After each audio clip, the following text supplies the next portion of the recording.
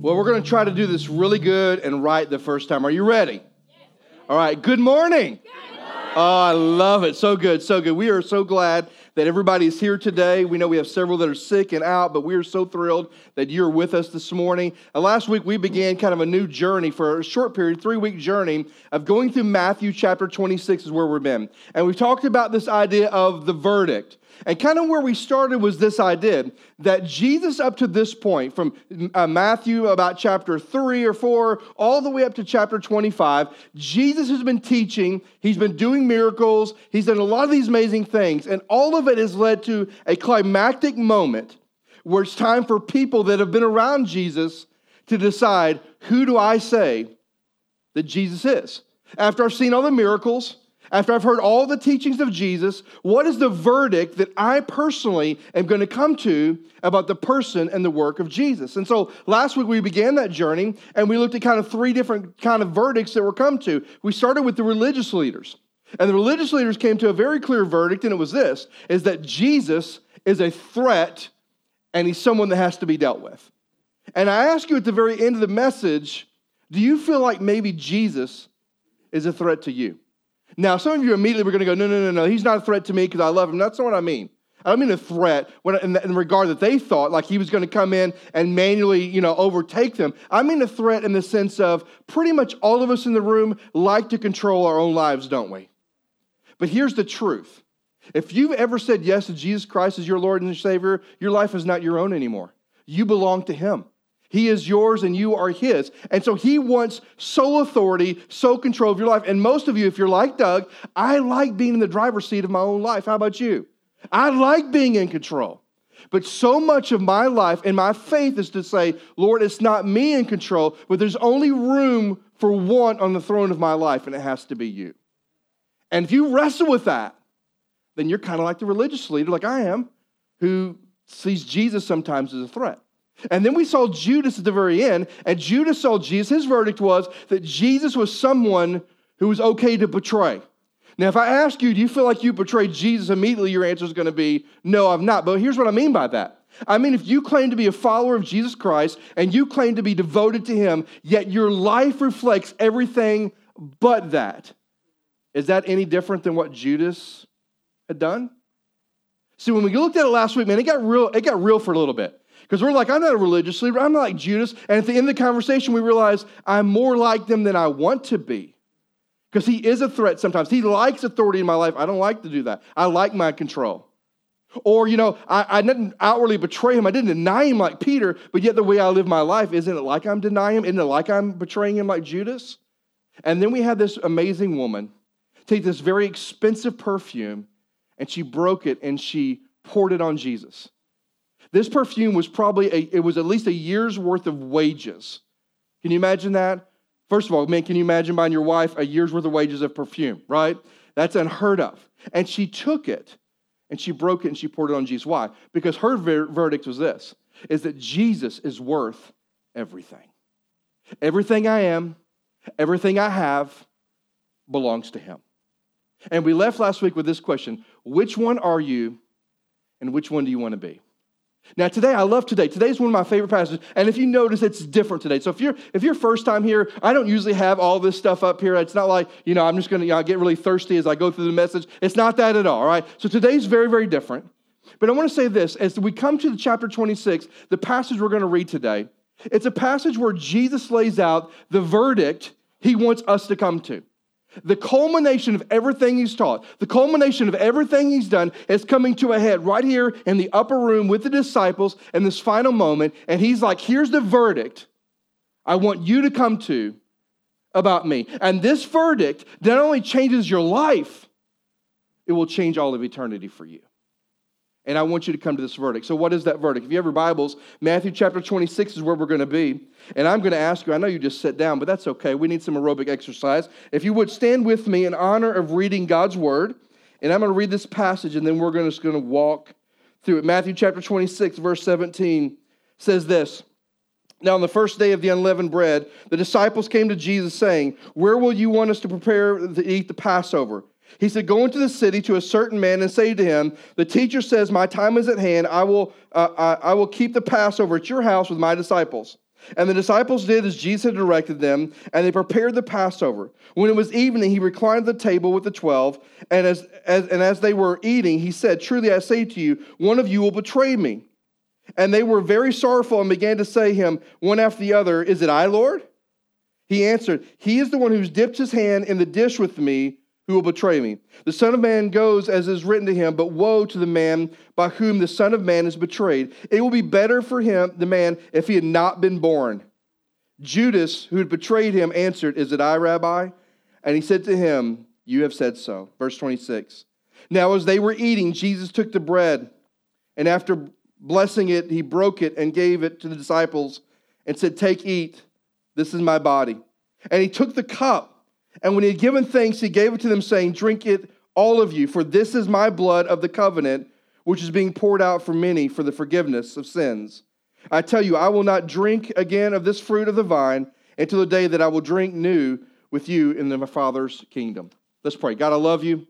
I thank you for today. I know as we come to this passage, Lord, we're gonna learn some really new things today.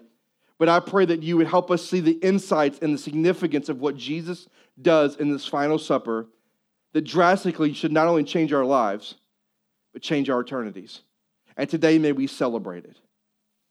We love you, Lord. Thank you for this moment. In your precious name we pray. Amen. You may be seated. Now, as we go through this, I want to kind of back up. And I know you've got a listening guide, and I'm going to tell you, you don't need that till the end, because those notes are for the very end of the message. But I want to walk you through some things. I want to take you back that night, because to me, this is the night that changes everything. This is the night when Jesus with the disciples, in fact, if you look at John's gospel, this night includes like 4 chapters. John just lays it out in a beautiful, beautiful way. But this night changes everything. And I want to start with verse 17. Let's go back to verse 17, what it says. It says, "Now on the first day of unleavened bread, the disciples came to Jesus saying, 'Where will we have us prepare to eat the Passover?'" Now, this Passover is what I want to talk about for a minute. Because in Jewish culture, once a year, they would celebrate what was known as the Passover. Now, many of you already know what the Passover is. You've been in church all your life, and you could tell probably better than I can tell. But there may be somebody here that doesn't know what the Passover is, so I want you to understand it, because it is the foundation to the supper. Way back in the Old Testament, not in Genesis, but in the book of Exodus. In the book of Exodus, there was a group of people, they were known as the Hebrew people. Later, they became a nation known as Israel, and then later they became known as the Jewish people. It's all the same descendants. It's all the same people, all right? So even though we use different names, it's all the same grouping. It's the same journey. It's the same lineage, all right?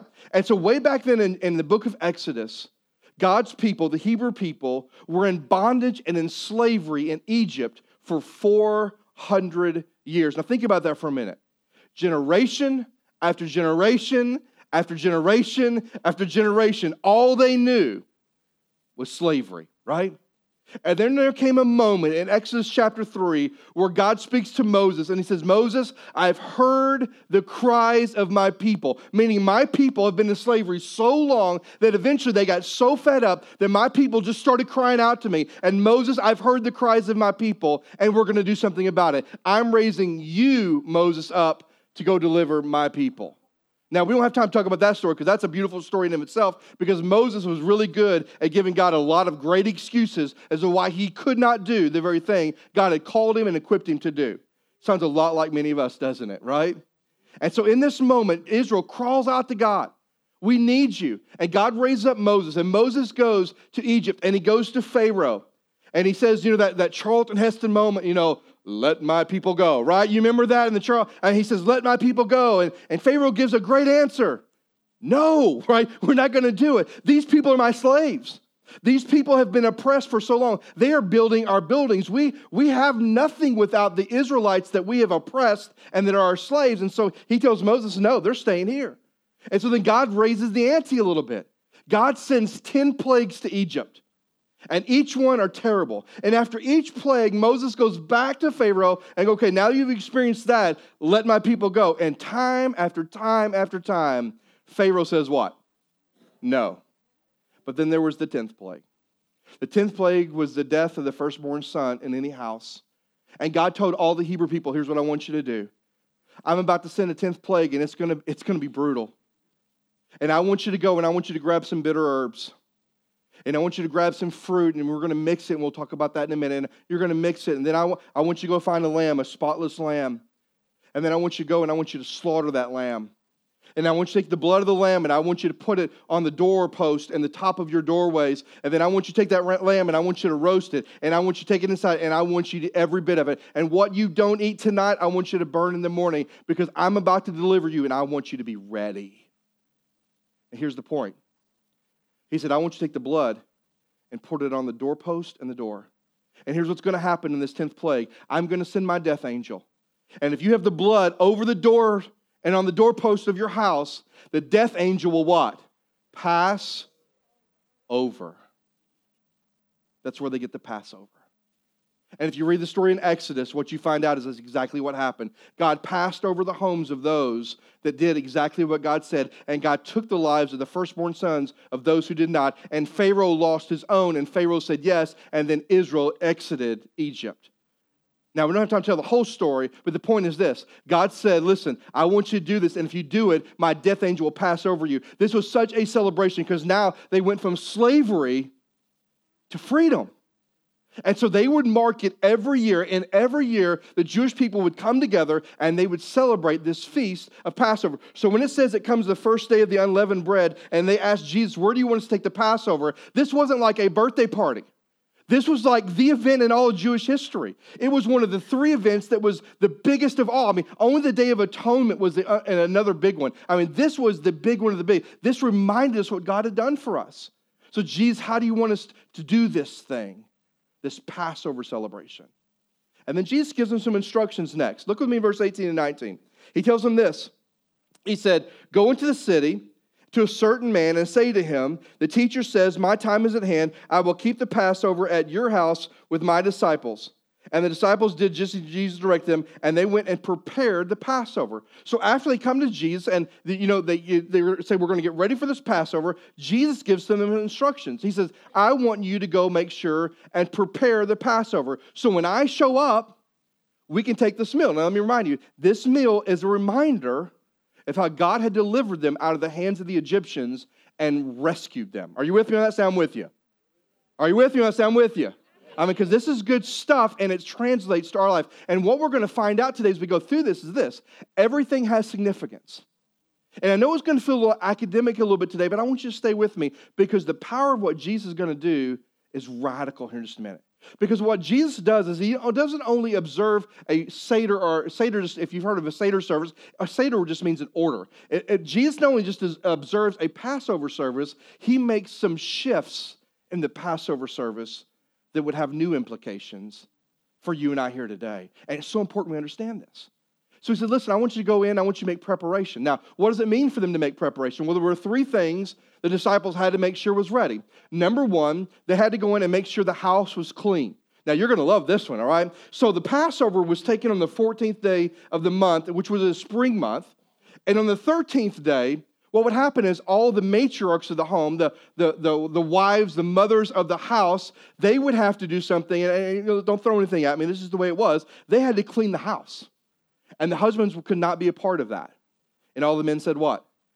Amen. That's right? And so they had to clean the house. And they had to clean it from top to bottom. There could be nothing in there. The only thing the wife could do, and this is awesome, the only thing the wife could do, they had to get rid of everything in the house that was dirty. In fact, they had to get rid of all the yeast that was in the house. Now, what does yeast do to bread? It makes it rise, exactly. So they had to clean all the yeast out of the house, all the leaven out of the house, and all they were to do after they cleaned the whole thing is they were to take a little bit of yeast, and they were going to play hide and seek with their husband, and they were going to hide that yeast somewhere in the house and not tell their husband where. And then on the 14th day of that month, the husband had to come in. You're going to love this, wives. He had to come in and inspect the work of the matriarch. If she did a good enough job cleaning the house. Men, don't say anything about this, all right? Just keep ordering with me, okay? They had to come in and inspect it. But here was their main job. Not only to inspect the house, they had to find the yeast. And so they would search and they would search and they would search, and eventually they would find the yeast, and they would take a feather. I should have brought this with me. They would take a feather and they would take a wooden spoon, and they would have swept the yeast into a wooden spoon. They would have covered it with a linen cloth, and then they would have gone back to the temple and would have thrown it into the fire. Now, why did they do that? Because they were saying, okay, my house now is completely clean, and we are ready for the Passover. So when the disciples went there, they had to make sure the preparation, the cleansing preparation had been done first. Secondly, they had to make sure all the elements were there. They had to make sure the bitter herbs were there. They had to make sure the harasat was there, which was a sweet mixture of nuts and pears and different things. They had to make sure all the elements were there. And then the third thing they had to do in preparation was make sure there was a lamb there, a lamb that was spotless, and a lamb that had been taken to the temple and was slaughtered between 3 and 5 o'clock, which was called twilight. And they would have to make sure the lamb was slaughtered. And the blood of the lamb was not going to be put on the doorpost anymore. No, it was going to be put on the altar because it was a picture of our sacrifice to God. As they put the blood on the doorpost in Egypt, when they were saying, God, we sacrifice ourselves to you. We're going to do whatever you tell us to do. We are yours. We belong to you, whatever you say. But now it's not about a doorpost. Now they're putting that blood on the altar before God. And then they would have that lamb and they would roast it. And so once the house is clean, once all the bitter herbs and all the sweet things were there, all the elements were there, and once the lamb had been slaughtered and the blood had been put on the altar and the lamb is roasted, now they're ready to take the Passover meal. And that's where we pick up the rest of the story. Look at me in verse 20, and it says this. When evening had come, Jesus, reclined at the table with the 12, and as they were eating. Now, I want to stop there just for a moment. A couple of things I want you to notice here. First of all, how was Jesus? What was his posture at the table? What does it say? He's reclined. Now, anybody ever seen, is it Leonardo da Vinci's painting? You've seen the painting, right? The Last Supper, right? Anybody seen that one? Okay, am I the only one that's seen that one? Everybody got me? Okay, that is not at all what it looked like, by the way, okay? So they have them sitting around a table like you and I would sit around a table. That's not what reclining means. Actually, reclining means they were laying alongside the table, like laying on a hip and with an arm down. Right? So that's what they were doing. Now, why was reclining such a big deal? Well, because if you go all the way back to Egypt, God told them when the Passover comes, I want your tunic, your coat, I want it tucked in, I want a staff in hand, and I want you to be ready. So when I say it's time to go, we get out of here. Because slaves stood, freed people reclined. And what a beautiful picture that these people, Jesus and his disciples, aren't standing and waiting to exit. They are reclining because they are free. What a beautiful picture. But then he says this, and then they began to eat. This is where the meal starts. This is where the Passover meal starts. So I want to take a moment and I want to walk you through some of the elements and then get to the main point of the message today. So you may have been through a Seder service and you know more about it than I do, but I want to hit the high points of it. First of all, as the meal started, Jesus would have taken the cup as the patriarch in the house or the leader in the house. He would have taken the first cup and he would have blessed it, and then he alone would drink from this cup. And it was kind of the way to signify that the meal has officially began. And then after he'd taken from the cup, then they would do a ceremonial washing. They would have taken a pitcher of water, and they would have washed their hands, and they would have washed what else? Their feet. Now, if you think about it for a moment, all right, let's just think guys. Let's just be guys for a moment, right? Because we carry a stench with us that ladies don't carry, right? If I'm reclining at the table and I'm laying on my hip with here, guess where my feet are? They're in somebody else's face, right? So I'm reclining at this table. So it was absolutely at one part a hygiene thing. We want to make sure we are clean before we come to the table. But more importantly, it was a reminder of spiritual cleansing. That before you partake and before you celebrate what God has done for you, there needs to be some spiritual cleansing that happened. See, John chapter 13, this is where John says that Jesus got up from the table and put a towel around his waist, and he got on his knees, and he washed the disciples' feet at this moment in the service. What a beautiful picture of humility, right? That Jesus, the King of Kings and Lord of Lords, would wash their feet. And so they would have a ceremonial cleansing. And then after the ceremonial cleansing, after the washing of feet, and after the washing of the hands, then they would have what you and I would call an appetizer. All right? They would have an appetizer. And we're going to have a picture up here for you. I think Thomas has got that. This is what a Seder plate that I have looks like, and some elements on there. But what they would have done is they would have taken the parsley, and they would dip parsley into salt water, and then they would have eaten it. Now, the salt water itself represented something. It represented tears. I don't know if you've ever, some of you are like me, you're not really a crier, but have you ever had that moment in your life where you cried so hard that tears are streaming down so much that you got a taste of your own tears? Anybody ever been like that? What does tears taste like? Salt water. And so as they began this service, Jesus would bless the cup, they would cleanse themselves, and then they would take this parsley, and they would dip it in the salt water, and then they would eat it, reminding them of the tears they cried out before God. Tears that reminded them that what we need in the midst of being slaves, the only one that can deliver us, the intervention that we need can only come from God Almighty. And they cried out to God. And so every time they took the parsley and dipped it into the salt water and ate it, it was a reminder of the desperate cry they made to God to deliver them. Now I want to pause for just a minute. I don't know whether you're going through a great season of life or a horrific season of life, but we can still always cry out to the King of Kings and Lord of Lords that He's exactly what we need. Amen? If you're going through a terrible spot, or you're going through a spot of doubt, or you're going through things great, listen, the reminder of this for us today is that He's always there waiting for us to cry out to Him. Because as much as they desperately needed Him, guess what? We too desperately need Him. Amen? And then after they did that, the next thing they would do is the dad, or the matriarch, Jesus, at this table, would have taken the matzah bread. The matzah bread, there would have been 3 stacked on top of each other. And the matzah bread represented unity. Now, we'll talk about the matzah bread here in a little bit, but right now this just represents unity. Now, for a Jewish person, the unity was in how God had moved through history.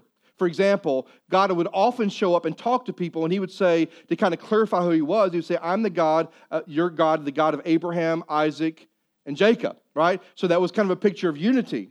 However, with the Lord's Supper, this takes on a different dynamic. This is not about Abraham, Isaac, and Jacob. This presents a picture of the unity within the triune God that we serve. God the Father, Son, and Holy Spirit, right? What would have happened is the dad would have then taken the middle piece, which, by the way, who's the second person in the Trinity? Jesus, the Father, then the Son. The dad would have taken the middle piece, and he would have taken it, and he would have broken the bread like this.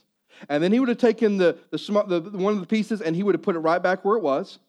And then he would have taken this other piece, and he would have taken a piece of linen like I have here. He would have taken this linen piece, and he would have covered it up and wrapped it up the best he could. And then he would have had somebody take it and bury it or hide it. I did a terrible job wrapping that. But they would have taken it, and they would have wrapped it, and then he'd had somebody go bury this. I'm going to say I'm burying it over here. And he would bury it, and they would hide it, and they would come back to it later. And then the person in the house, Jesus in this case, would have taken the second cup, and he would have spoke a blessing, and only Jesus would have drank from this cup. He would have blessed it, he would have drank from it, and then he would have told what is called the Haggadah. He would have told the story in Exodus chapter 12, how they were in slavery, but how God raised up Moses, and God delivered them. Now, I want you to get this. The whole point at this point in the meal is to remember what God has done for us. Now, I want to say something to you, and I want you to hear me, because this is important to me, all right? In Scripture, Jesus, over and over and over again, says, remember when. Remember when. When the disciples have just fed 4,000 people, you're like, no, Doug, it was 5,000. No, that's a whole other story. He fed 4,000 people too. After they got done feeding the 4,000 people, they had all this leftover bread, all this leftover stuff, and they get on the boat and they forget it, and the disciples begin to fight over who forgot. They got one loaf on this boat, and they begin to fight over who forgot the bread and who forgot the fish. And Jesus goes, well, wait a minute, guys. Remember when I broke the bread? Remember when I fed the 4,000? In other words, if I can feed 4,000 people with a few fish and a few loaves of bread, surely I can take care of 12 people with one. Because remember what I've done. And I don't know about you, but sometimes in my life, I become so self-centered that I forget to remember what God has done.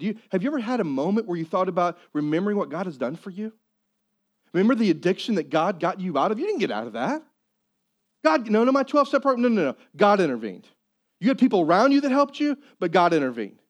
Or that marriage that was about to fall apart and you were ready to go to the lawyer and you were to file and yet God rescued that. Well, God intervened. And I think it's important for us as we come to the table to remember that while we don't have the same story necessarily that Egypt have, I've never been a slave to an Egyptian Pharaoh. Have you? But at the end of the day, I still have been a slave to something, and it's a slave to sin. And the only reason I'm free from sin is because God stepped in. Because God did something that I couldn't do for myself. And it's important for us as we come to the table, and in a moment we come to the Lord's table, that we are reminded and we remember what has Jesus done for you.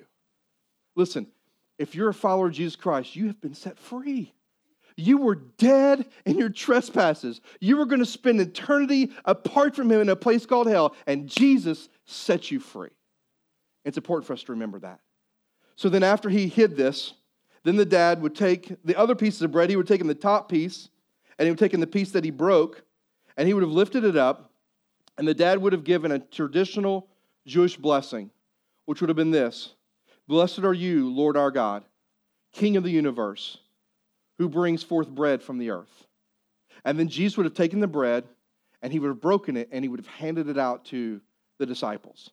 Now, this bread is significant because for Israelite, it reminded them that we had to make matzah bread. We had to make bread with no leaven in it because when God moved, he was going to move so quickly, we have to get out quickly. We don't have time for the bread to rise. We're not going to be here that long.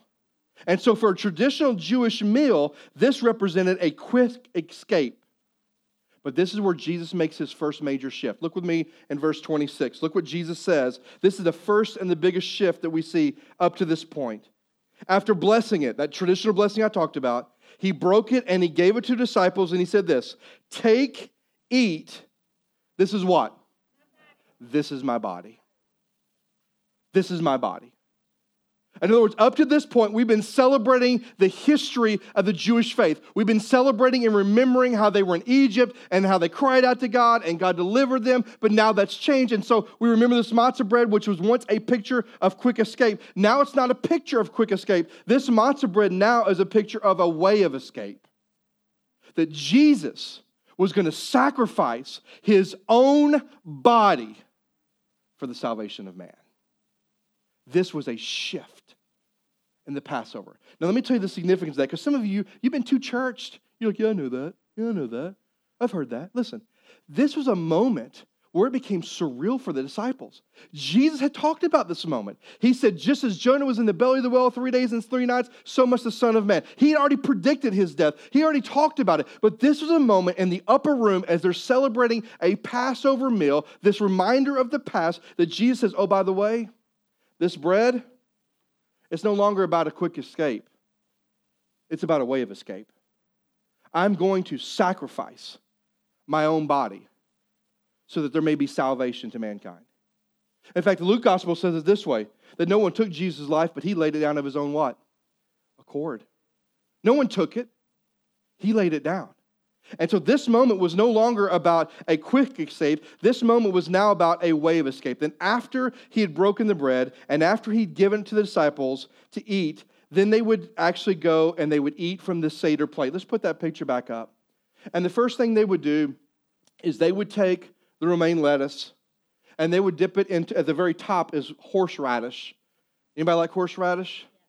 That's gross. Okay, so they would dip it in there. But here's what you know about horseradish. It's bitter, right? And they would take this romaine lettuce and they would dip it into the horseradish, reminding them of the bitterness of slavery. I don't know about you.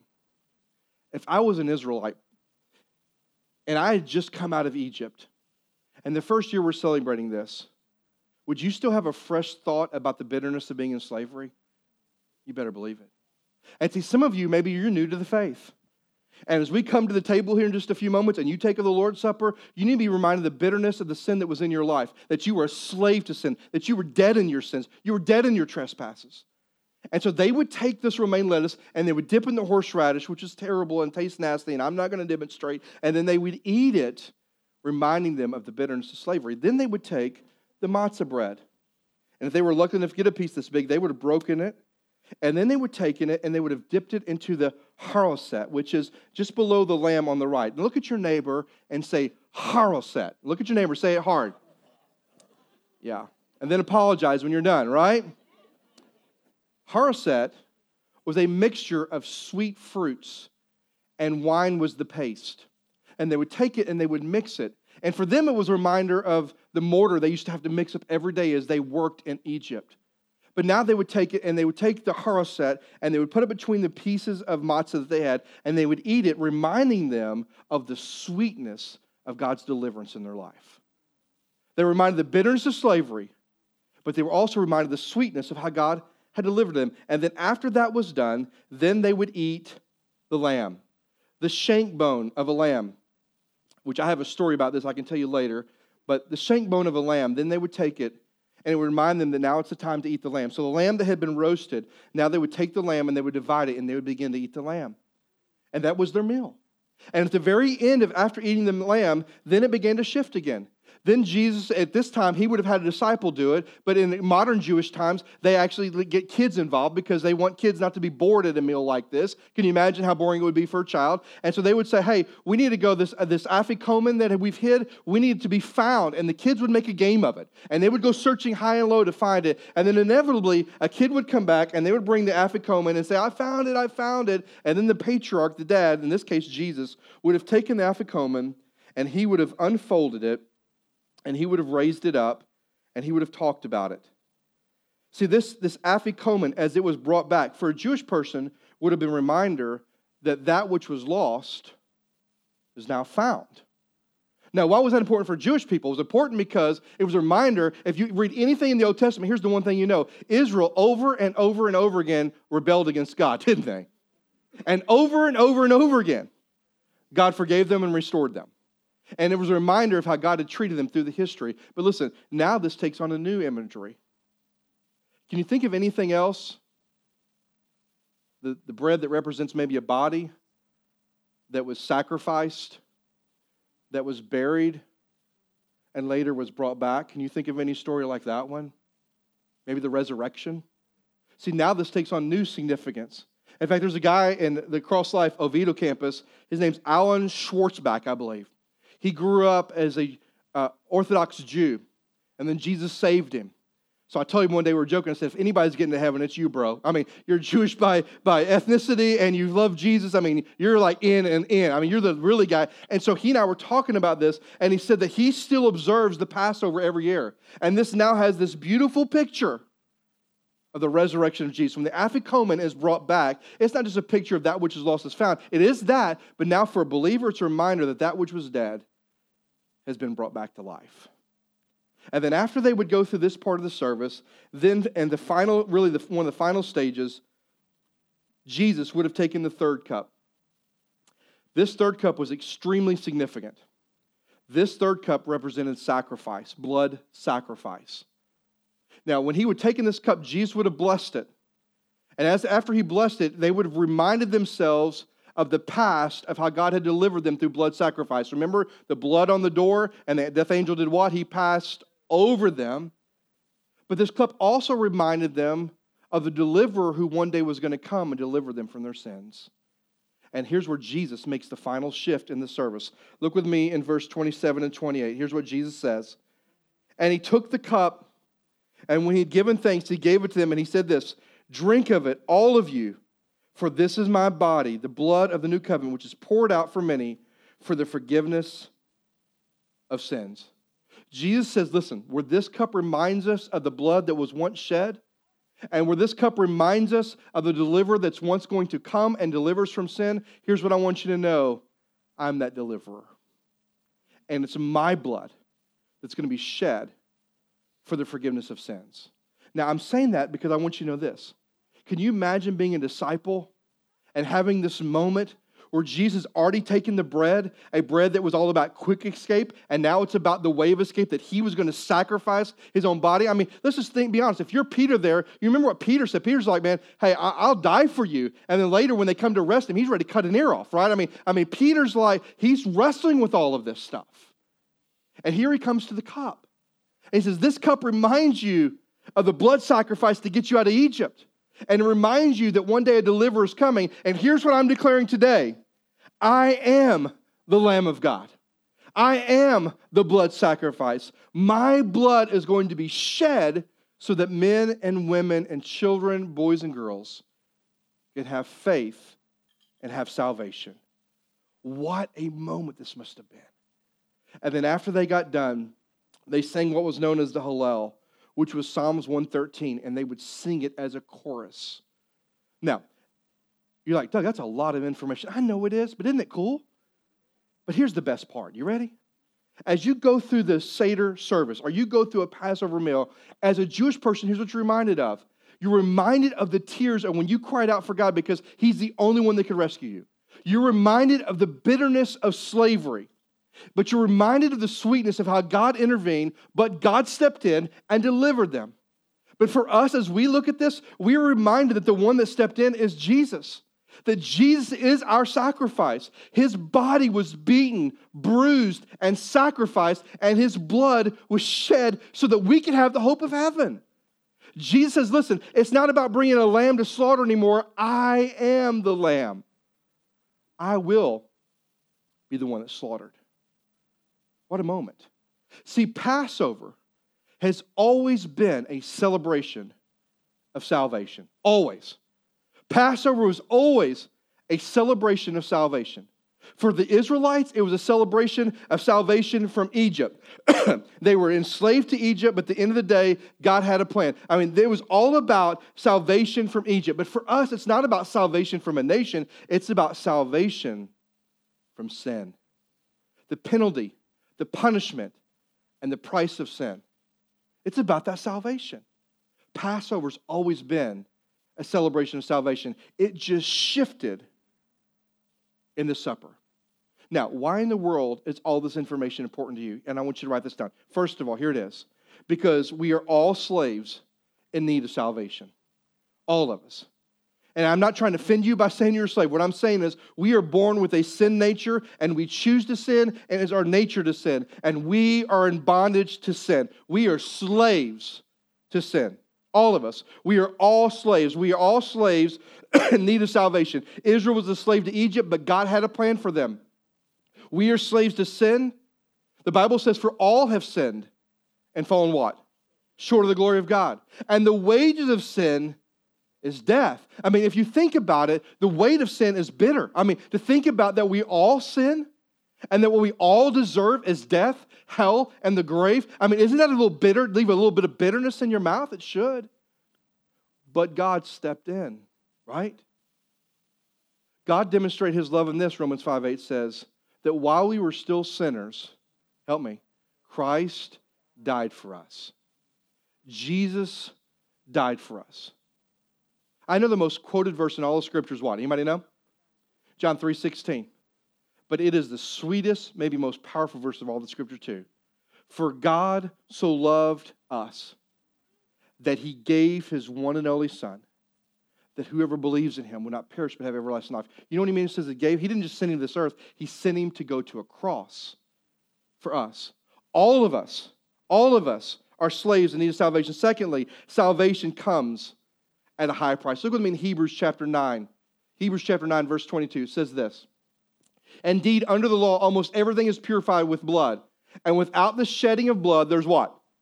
No forgiveness of sin. That if we are going to be forgiven before a holy God, there must be bloodshed. Guess what? It wasn't the shedding of blood of a lamb or of an animal. It was the shedding of blood of a Savior, Jesus. His blood was shed for all of us. One more thing I want you to notice. It's this, that salvation comes only by receiving that sacrifice. Question.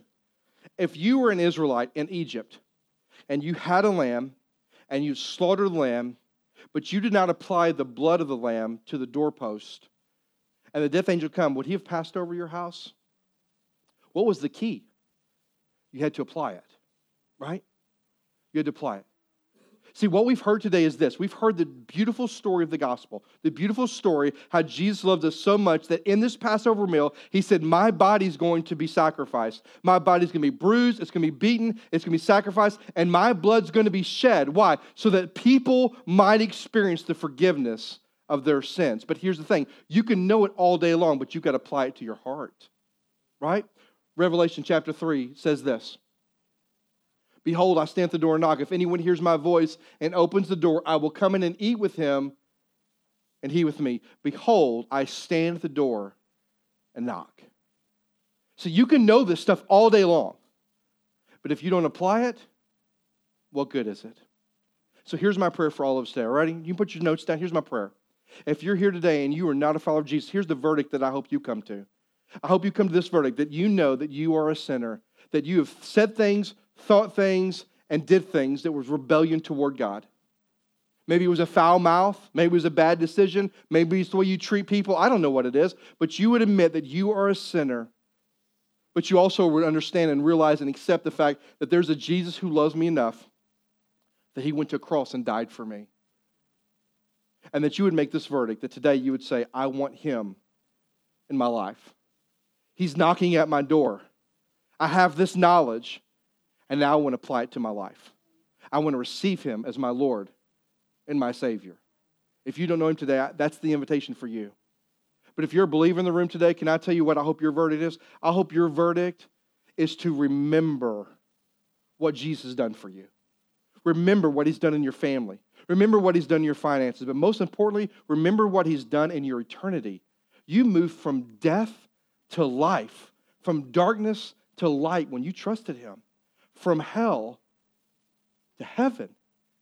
Would you remember that? And secondly, would you celebrate that? Would you celebrate? Here's how we're going to celebrate today. Today, in just a moment, we're going to have the Lord's Supper. We're going to ask you to come. If you're a follower of Jesus, you don't have to be a member of this church. That doesn't matter. But if you have Jesus Christ as your Lord and Savior in your heart, we're going to invite you to come to one of these tables.